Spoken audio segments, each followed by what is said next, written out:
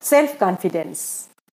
We always point out self-confidence with our professional growth because this is very evidential to us that if a person is lacking self-confidence, will not grow professionally or will take a long time to grow professionally. But is this everything?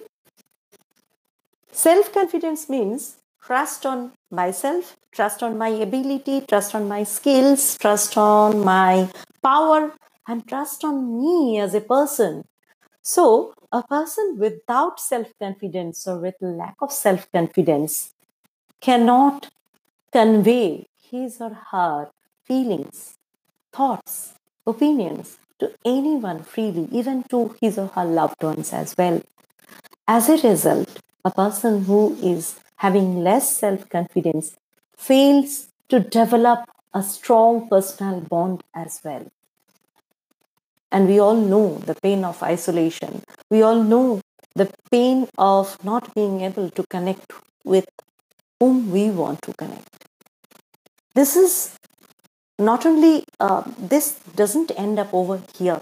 A person with less self confidence cannot cope up with any unfamiliar or any unexpected situation, any abrupt situation. How many of you have observed in this COVID-19 situation? There are so many people who are having problems, but they're living with more grace, more positivity, as if the things are not making that much of sense to them. They are continuously doing their work consistently. And on the other hand, there are some people who are going with the same situation, same adversity, but getting more irritated, getting more frustrated, even depressed. Self confidence is one of the major factors behind that. And the important thing is the part of the brain that develops the self confidence gets fully grown up by the age of 12 years. It starts developing from 2 years and it is done by 12 years. What does it mean? It means that our social positioning or the level of self confidence is almost fixed by the age of 12 years.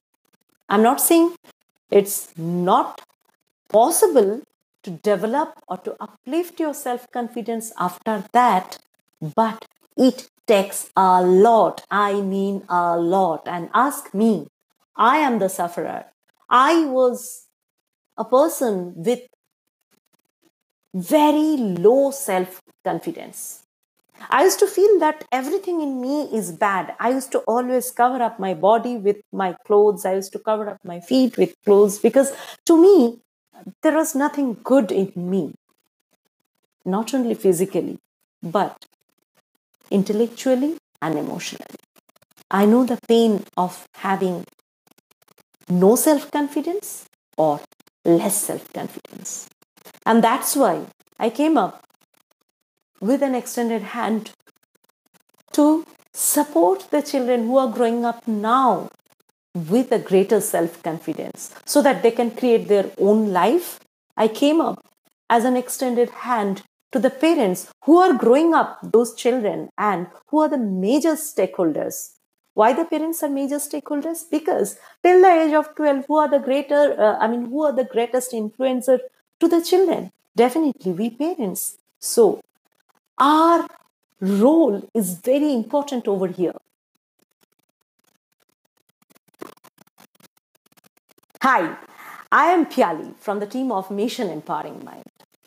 So today I'm here to give you three very basic, easy yet important tips.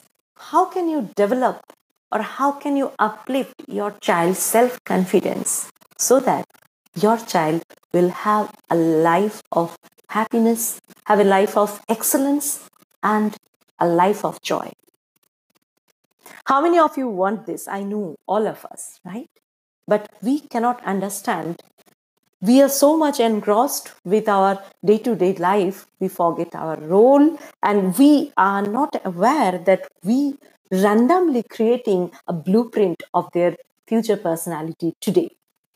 So let's come back to the topic. I'm going to give you 3 major tips which you can implement which you can start implementing right now, today onwards.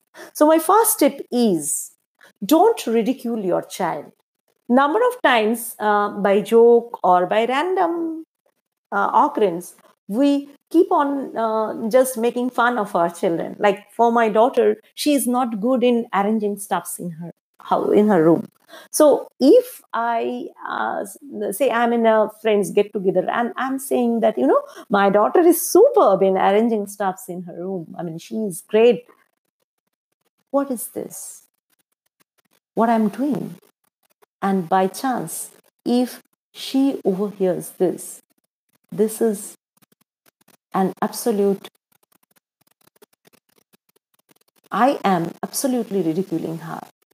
And that creates a scar in her brain that may create a great scar in her brain on that particular ability. She may grow that ability later on, but this is a concealing belief that she is bad in that. So don't ridicule your child by any means.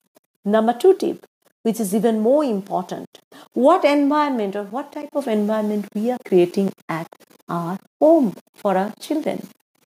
If we are too much permissive, that we are surrendering ourselves to our children's tantrum or to their demands because we have less time and we don't want to get irritated. So you do whatever you want to do. And with this kind of environment, the child grows arrogance or aggressiveness because the brain continuously get habituated with this pattern and start expecting the same thing in long run. On the other hand, if we become too much of authoritative, means we are restricting our children in everything.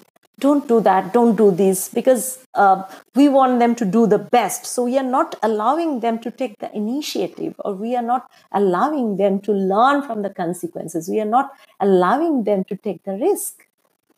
In that way, the child becomes either submissive or become dependent. So, a balance of authority and allowance is required. There is one more thing. If, because of your huge parental instinct, you become overprotective, that you don't have to do anything, I will do it for you. You don't have to do this, you won't be able to do this, I will do it for you. So, I'm becoming overprotective for my child. And in that way, also, the child grows lack of self-confidence. I mean, the child grows submissive. Allow the child to take the initiative. Push the child, encourage the child to take action, to learn from consequences, to take a decision. So, a balance between authority and allowance and protectiveness is must for developing self-confidence in your child.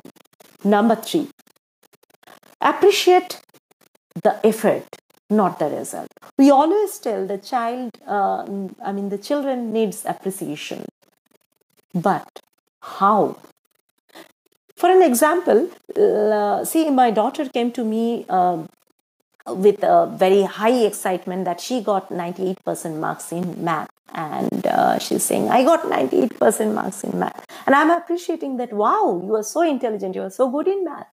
So what the brain is interpreting, that 98% marks is the benchmark to be intelligent. I need to get 98%, otherwise I'm not intelligent. On the contrary, say my daughter is coming up with the same excitement, with the same statement, and I am appreciating her by saying that, wow, I'm really happy. I know you have put a great effort. And I really, really want to appreciate that. What the brain is interpreting. Brain is thinking that my mom is so happy because I put effort. If I put more effort, my mom will be more happy. So I will put more effort. Mind that our children always want to make us happy. They always want appreciation from us. So make appreciation, but make the appreciation on the effort, not the result. I'll consolidate all the tips once again. Don't ridicule your children. Create a balance between authority and allowance. And number three, appreciate the effort, not the result.